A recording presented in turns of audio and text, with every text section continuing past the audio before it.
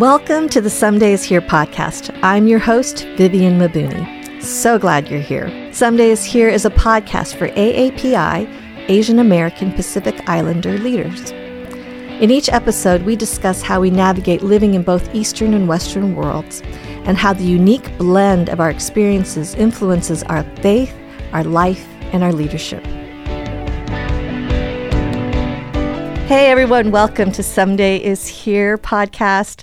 Every week we have really great guests that come onto the show, and today I am so thrilled to introduce to you not only a fabulous guest who is just an amazing human, but also a woman I consider a friend. And I'm excited to have our conversation together. But before we jump into it, I want to introduce you to her. Anjuli Paschal is a California native. She grew up in San Diego and studied psychology at Point Loma Nazarene University, which is down the way from where I live in Southern California. She earned her graduate degree from Talbot Seminary in spiritual formation and soul care. I've had a number of friends who have gone through that program, including my best friend, and it's truly an excellent combination of theology and spiritual formation and soul care, and just, I think, needed for this point in time in our cultural moment, truly. Yes. She's married 17 years to her childhood friend, Sam. They have 5 amazing kids and live in beautiful San Diego. I've actually sat in the very spot that she is in, just so generously opening their side office room to Some Day Is Here when we did our virtual event. I'm just so grateful for the place that Anjuli fills as far as being a woman who lives authentically and is one of grace and truth. And, even before we got on this interview, I was expressing my misses and just thought, of all the people to talk to, I'm just so grateful for a safe friend. And so thank you so much for coming on this show. Yes. It's so great to be here, Viv. It's so nice to see you, to connect any chance we get. Yeah. Just brings me such joy. Well, to have like an online friend who becomes an in-person real friend is such joy. And I'm so thankful for you. And we have talked, at all these different points in time through the good and the hard of just life. And yes. Gosh, I would love for you to maybe just start off this conversation with what are the things that God is teaching you now? And I know we'll talk about your new book that just came out with a wonderful cover of you holding the rooster. And I think we had the story just as you were getting the book cover back that this was the photo that was going to work, like we were sitting in your house, right? So, yeah. So, I mean, even either based off the book or just even your current moment, what are some of the things that you were really sitting in as you stay awake to love, which is really your life mantra? Yeah. Oh, gosh. Well, I'll start by saying we, as in my husband and I, are coming off of a 3-month sabbatical. Ooh. And that should be required of every human. Okay. It's just, so my husband's been a pastor for about 16 years, and it was time for a break. And so for 3 months, I didn't completely shut off work, but when I say work, I wasn't online very much. I wasn't actively posting or doing courses or spiritual direction. It was like a real step back, and it was scary. You know what I mean? Yeah, when you're in this rhythm of go, go, go, to stop is actually really scary. And I remember he was doing sabbatical. I was like, well, sabbatical's for you. I'm going to just do my own thing. And the Lord was so clear of nope, this is for you too. And so when you ask, what am I learning? I am coming out of that sabbatical, a real place, Viv, of there's only one thing required of me. And that one thing is to rest in the love of God. Wow. And I just Like from that place, everything else revolves, and it's so life-giving, it's so freeing, it's so calming. Yeah, so that's where I'm at. We're coming in from a place of rest. Yeah. How did you, like, what was your day-to-day, like? I mean, 3 months is a good long time, because usually when you think about quote unquote vacation, it takes several days to kind of settle.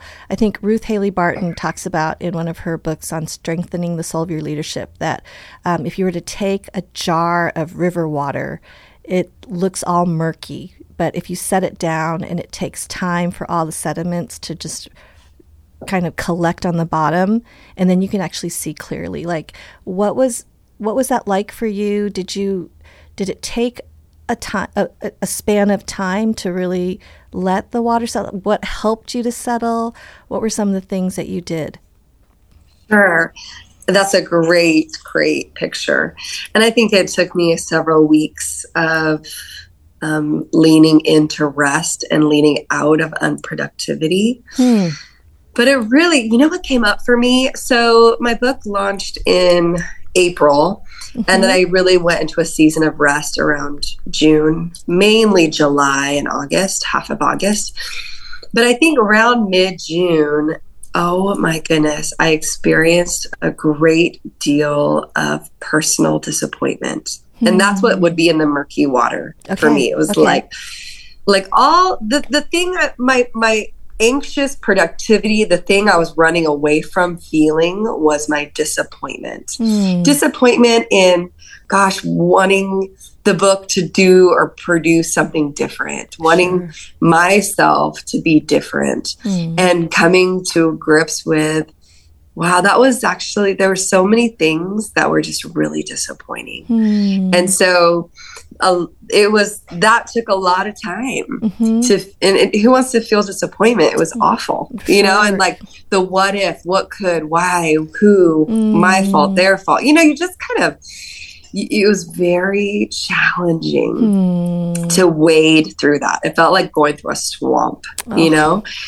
And so, yes, it took a long time to let all the sediment come to the bottom of the jar and to really face the things that I had been running away from. Wow. You know, what's so interesting is, as a spiritual director and, you know, having completed your degree and being a spiritual director for others, it reminds me, just hearing what you share now, is that the journey continues.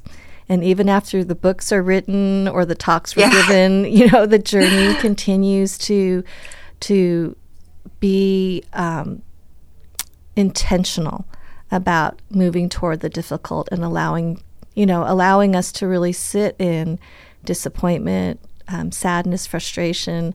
I've shared this in other places and even on the podcast earlier that, you know, the disappointment of missing my son's wedding, you know, because of getting COVID, and it just the reality of that, and not just trying to move through it really fast and just get to the other side, but really allowing God to do a work in my heart in the midst of, you know, joy and devastation simultaneously, and holding intention, mixed emotions. I don't do that very well. I'm a kind of all good, all bad person. And it's hard for me to bring things together. And my husband always is talking about, like, no, they can coexist. And, you know, in the Psalms, you know, David has both praise and lament in the same, you know, so I love how you say that. And, you know, what happened as you allowed that settling for you? Like, what were the ways that God met you, and how did that look, and how did you experience the very thing you were talking about, is like, you know, finding this, how you described it, the rest in the love of God? Well, through much wrestling and turmoil, and really being able to see myself, I think it took me back really to a really young place of recognizing all the ways I have been so driven. And it's all the driving, all the pushing, all the hurry. It's all to get love. Really. Yeah. All of it is to get love, right? Wow. Wow. Yes. And the lie and the deception is when we listen and believe that all those things will give us love. And they never do. Actually, listening to those things actually increases our anxiety. And it actually increases our hurry and our need to push.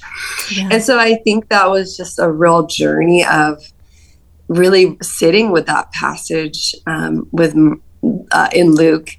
Gosh, I want to say 10, but 11? Now it's blinking on me. I think it's 11. Yeah, Mary, Martha. Yeah, Mary, Martha. And it was like, I love what that passage is about, where it's like only one thing is required. And so really ultimately the whole gospel, it's actually you need to do less. Less. Literally one thing is required of us, and it's to receive the love of God. You look in John as well, when you talk about the vine and the branches, it's like the only command is to abide. Yeah. And it's not a work. It's like there's no actual work that the vine does to connect to the branch. It's not like, okay, connect. Right. It just is connected. So that's really been a lot. And I mean, I'm telling you that my schedule is probably more crazy now than ever. And I have the least amount of anxiety and stress that I've ever had. Wow. That's incredible. And it doesn't feel like a formula or like this, if you take this pill. It's like literally no, because when you're resting and the only thing that's required of you, like, what else is there? Wow. I don't know. So anyway, that's where I'm at, and that's been this incredible journey, and I'm just leaning into that more and more. Oh, that is so beautiful. Well, when I was looking, at the book and flipping around and seeing all the different chapters, I noticed in the acknowledgments that you had a shout out to Some Days Here. Oh my goodness. It just brought tears to my eyes. I was just so moved by that. And thank you for the little shout out. Yes. Well, thank you for building that community. Oh, well, I'm glad that you're part of the sisterhood, always and always. Yes. So thankful. Well, talk about Awake. I mean, the interesting thing is usually, by the time the book releases in April, it's been a year plus of having written the actual initial manuscript or even farther back. And I'm curious with, now that you have the book in hand, it's been released to the world, what's the content that you just look at and go, you nod and think, I see God's timing, that this would happen now with what you penned way before we knew any of what life was going to happen? Yeah. Well, I started writing Awake during the pandemic. Okay. So a lot of it was wrestling. A lot of it was coming to terms with my life and the world that we were living in. And I think I started writing this book out of a very deep, unshakable anxiety. And the anxiety was, I don't want to get to the end of my life and look back as though I had wasted it. Like this weird underlying pressure to arrive or to do all the right things to be enough. It was always there, and this fear of that. And so I almost called it carpe diem syndrome. It's like the fear of not living life to the fullest. And the image that was always in my mind, Viv, is like the people who had figured out how to do life were like on the train. And I was on the platform, always chasing the train and trying to get on. Okay. And it was unshakable. And so I started writing this book with that question of like, is it possible to not live with this unshakable anxiety? And to be awake and to live life to the fullest. Like, I want to savor it. Yeah. But I almost was anxious about not savoring it enough. I don't know, that sounds crazy. But that's how I fell asleep feeling that way. I woke up feeling that way. So it was like this needed to get out onto, to type it out and to live it out. Were there any particular chapters that you really loved writing? Wow. I did. I mean, I loved writing, so every chapter was enjoyable. Mm-hmm. I would say that there were harder chapters to write, but that I'm really grateful for. I wrestled a lot with, I believe it's chapter 11, maybe it's 12, where it's called This Is Not the End. Mm-hmm. Mm-hmm. And just that, the agonizing feeling of always struggling with something. Mm. So for me, it would be like, gosh, I just have the vice and the sin of jealousy. And it just it's agonizing mm-hmm. to deal with something every single day. And everyone has something. Of course, it's not jealousy. It's a vice or a sin bent. Yeah. But that whole chapter is, what do we do with this thing that feels like it's always going to be a part of us? And so it was kind of a raw and kind of just facing the struggle of always facing something. Yeah, yeah. Hey everyone, taking a quick break to kind of focus in on the topic of marriage. My husband and I have been married for 31 years, and we have the privilege of speaking at marriage conferences across the country. And marriage is challenging, and there are a lot of challenging topics to navigate. And 31 years ago, I would have really appreciated the kind of content that I'm about to share with you.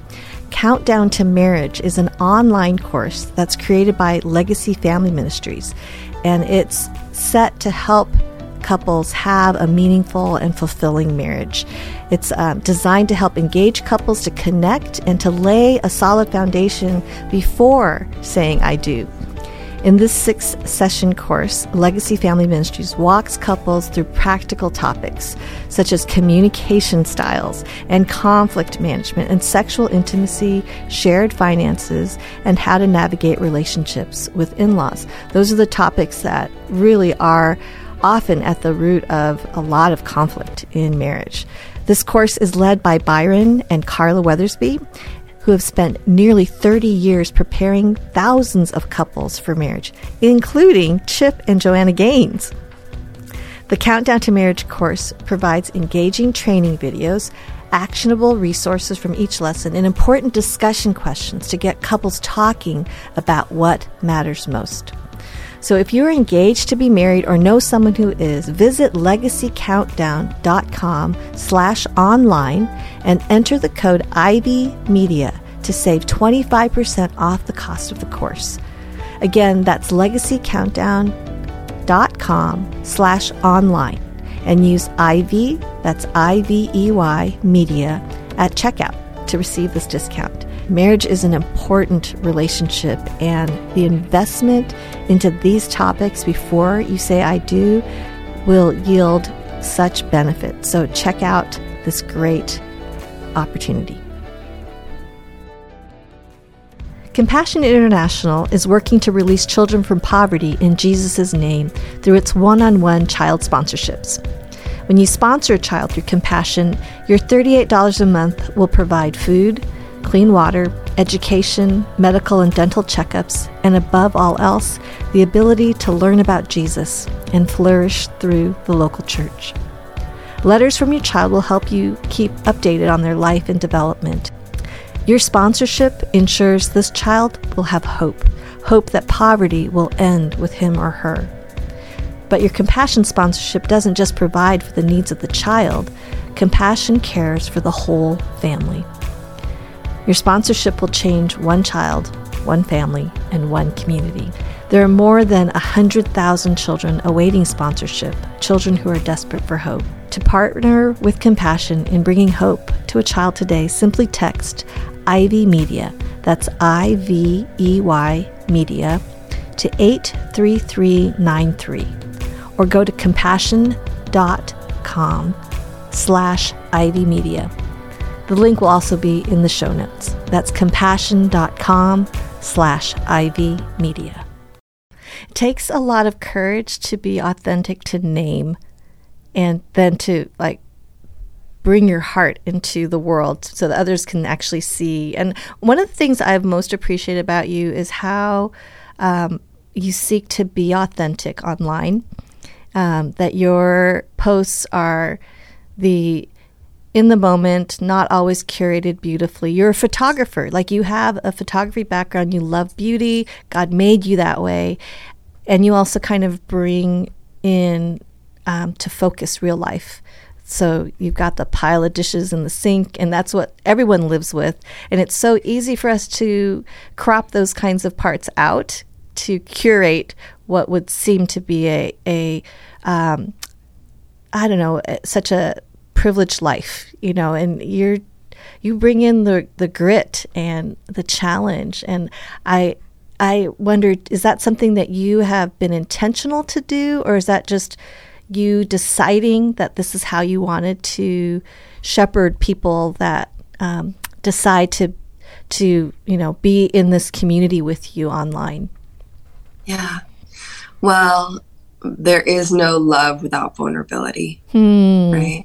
Oh, that's good. There's no love without vulnerability, right? You look at Jesus on the cross. Is there anything more vulnerable than being naked and bleeding and dying, exposed for everyone to see and be ridiculed? Like, there is no love without vulnerability.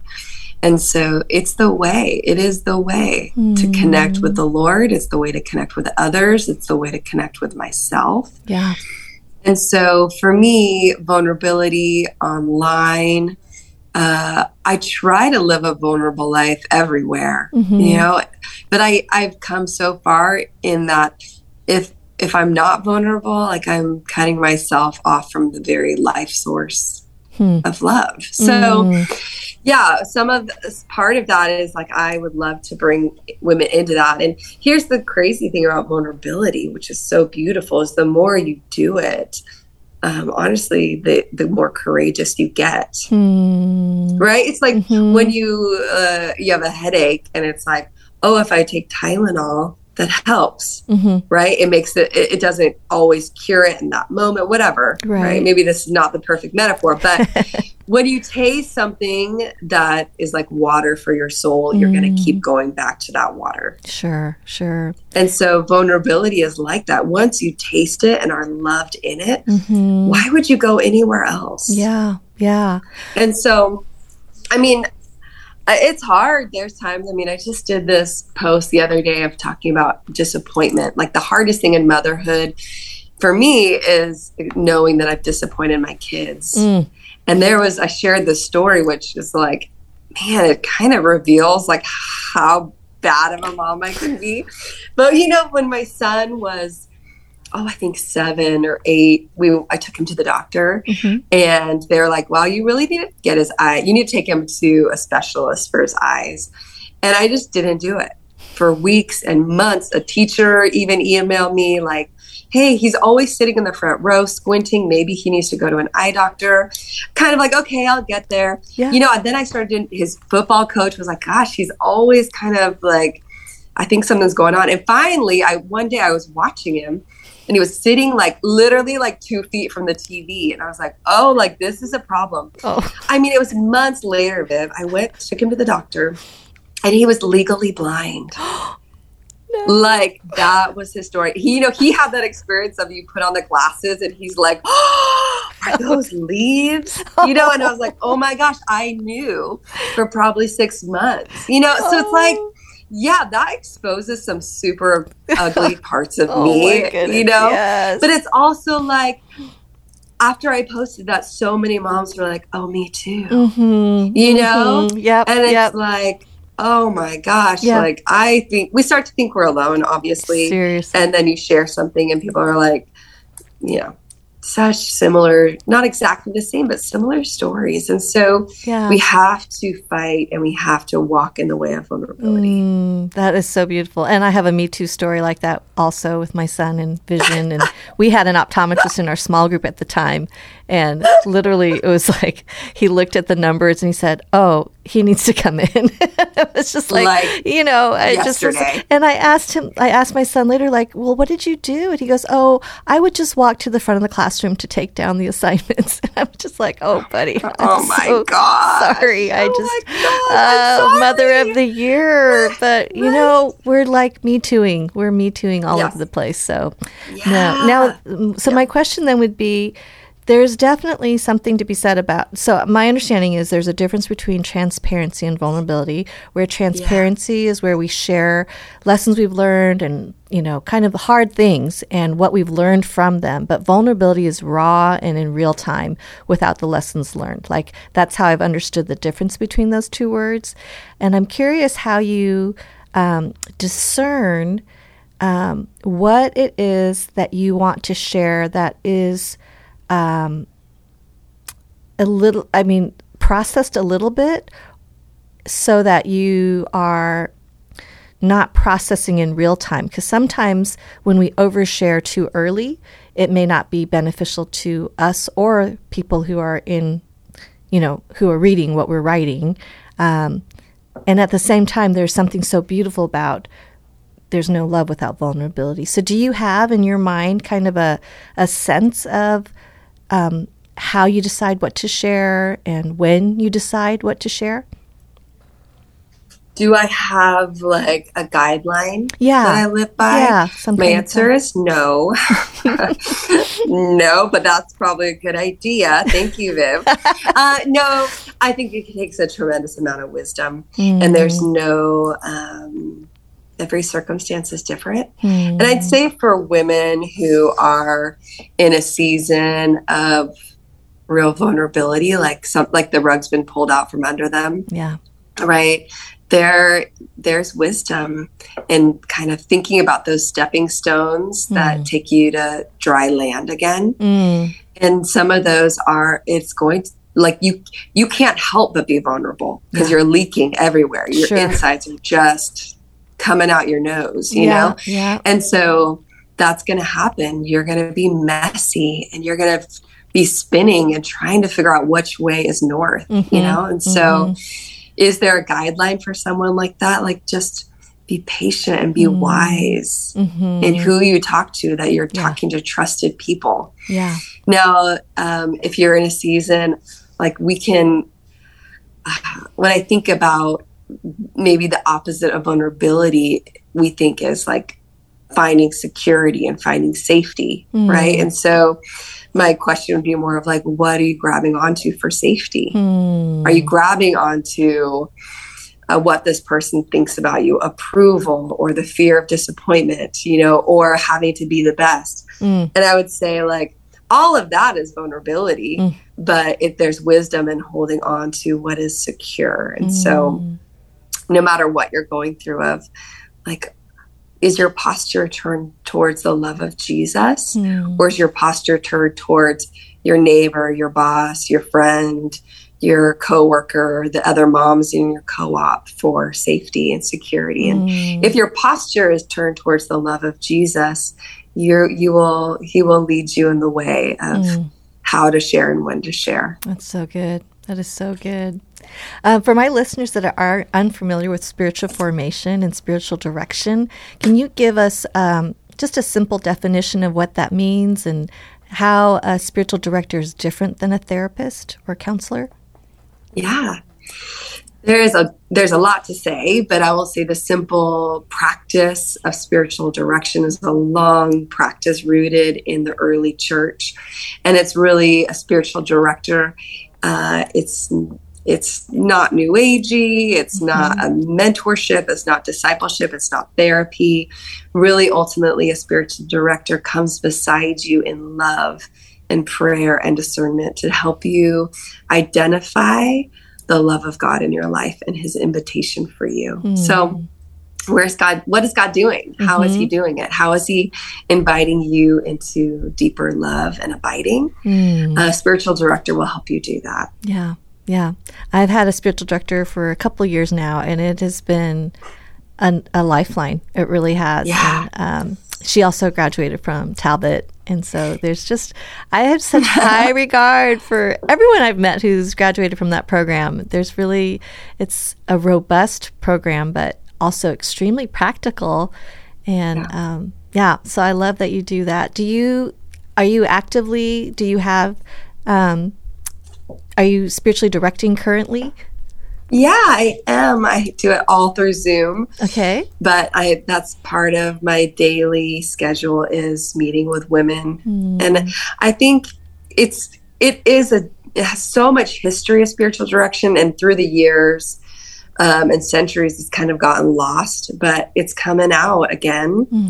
And the value of being able to sit with somebody who can love you and help you see the movement of God in your life is so powerful. Yeah. In many ways, through you've probably done therapy and spiritual direction. So there's it's different. And for me, spiritual direction has been almost more powerful than therapy in being able to move forward in places where I was extremely stuck. Yeah.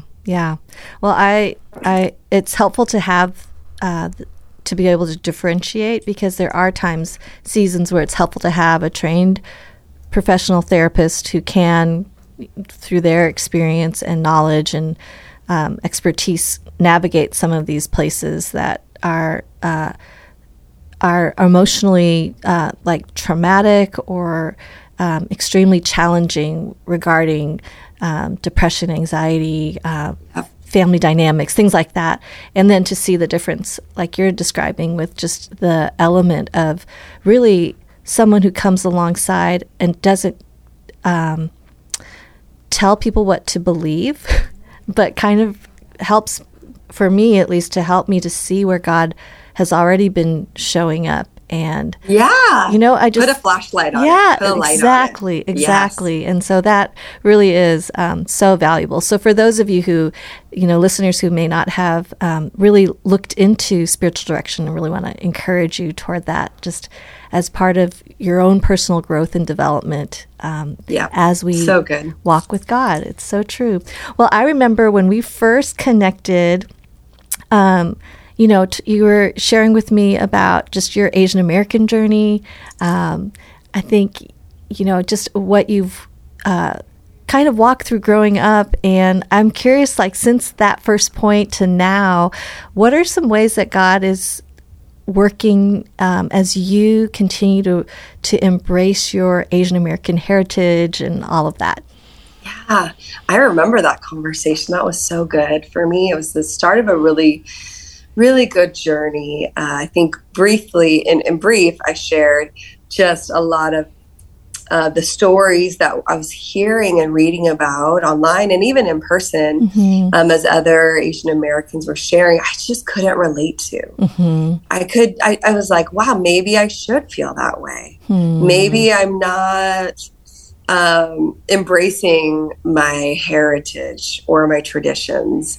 Maybe, it really sent me into a lot of anxiety, actually, of who am I, as much as I don't want to be blind. I want to see myself, and I want to have my story be my story, and so, gosh, what a journey it's been. I would say I'm in a place of real acceptance for my journey. And this is where I would say that even though my experience isn't like other people's, especially other Asian Americans, it doesn't diminish my experience, or it doesn't make mine less valuable or less true.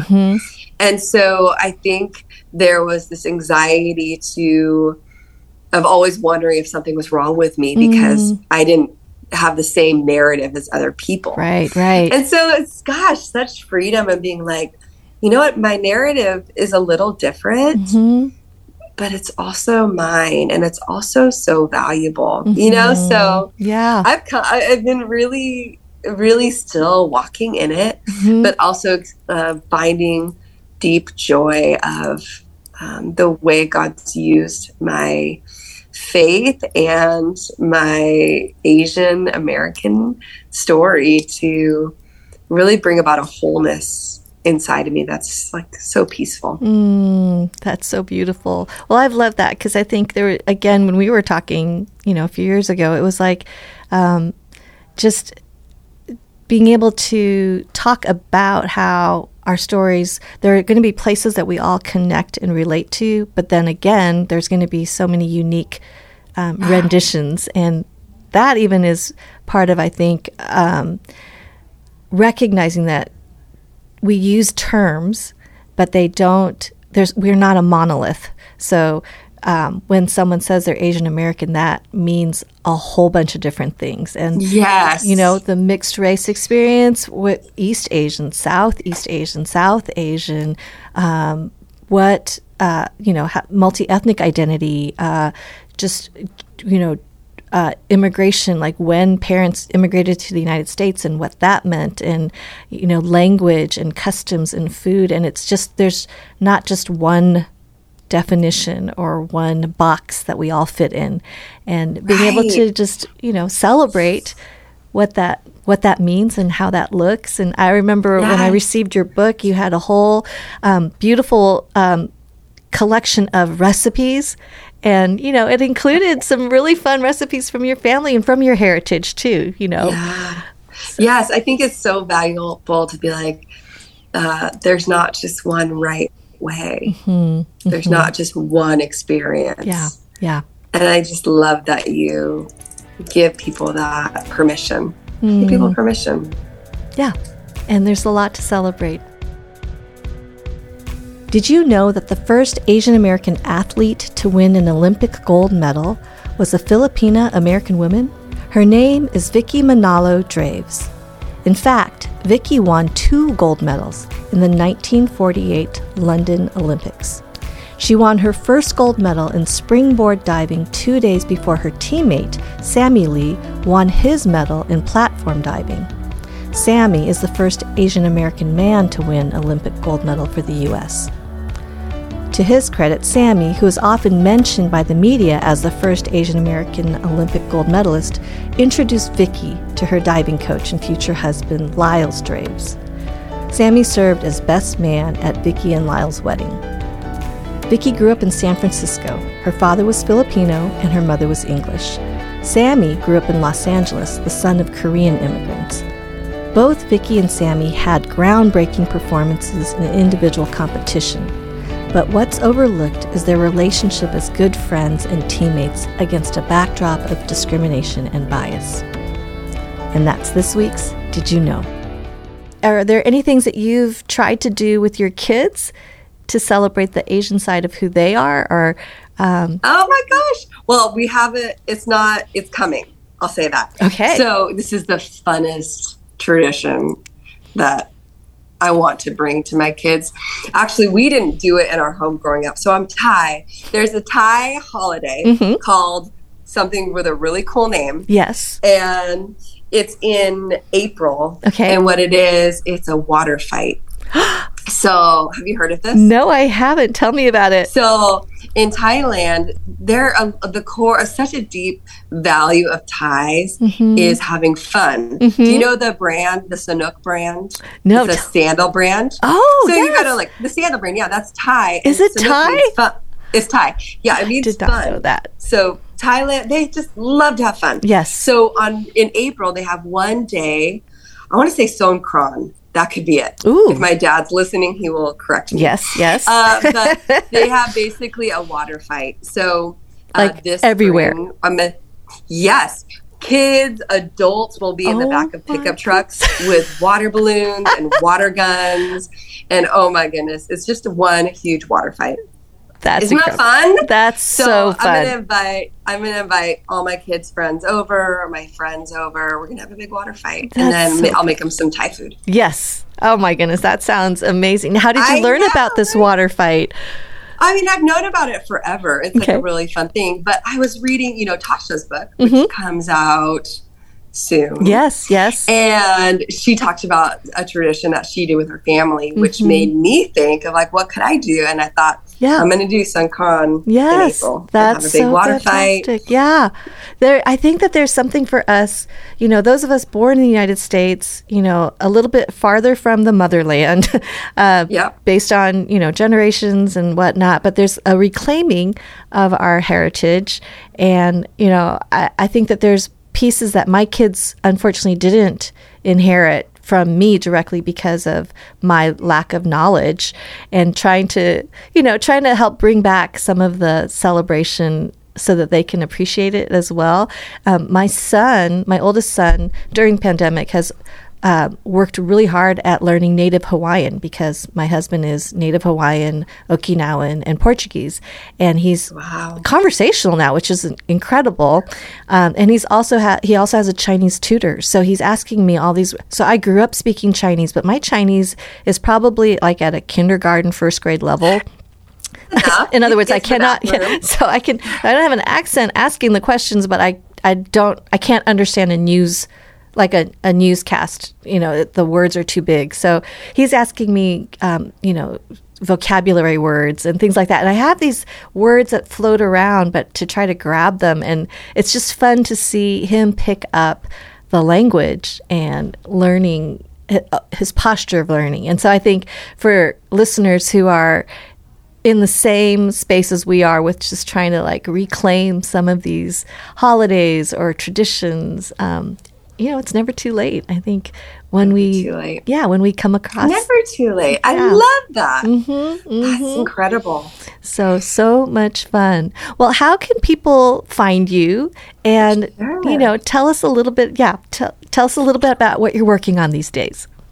So you can find me online, obviously, Instagram, lovealways.anjuli, or on my website, anjulipaschal.com. I'm guessing you'll have show notes somewhere. We'll have the show notes, yep. I'm working on another book, and hopefully I'll have that in your hands in February 2024. Wow, it's wonderful. I can't wait. Okay, really quickly, tell us the story of the chicken on your cover of Awake. The rooster. That rooster. Terrifying. It's a rooster. So, as we were kind of brainstorming cover ideas, it was like, what says Awake? Mm-hmm. And so we were like, flowers or a cup of coffee. Yeah. And it was like, no, a rooster. Yes. A rooster. And I think that's the way the Lord wakes us up sometimes, right? Sometimes it's as subtle as the breeze. Mm-hmm. And sometimes it's as abrupt as a rooster crow.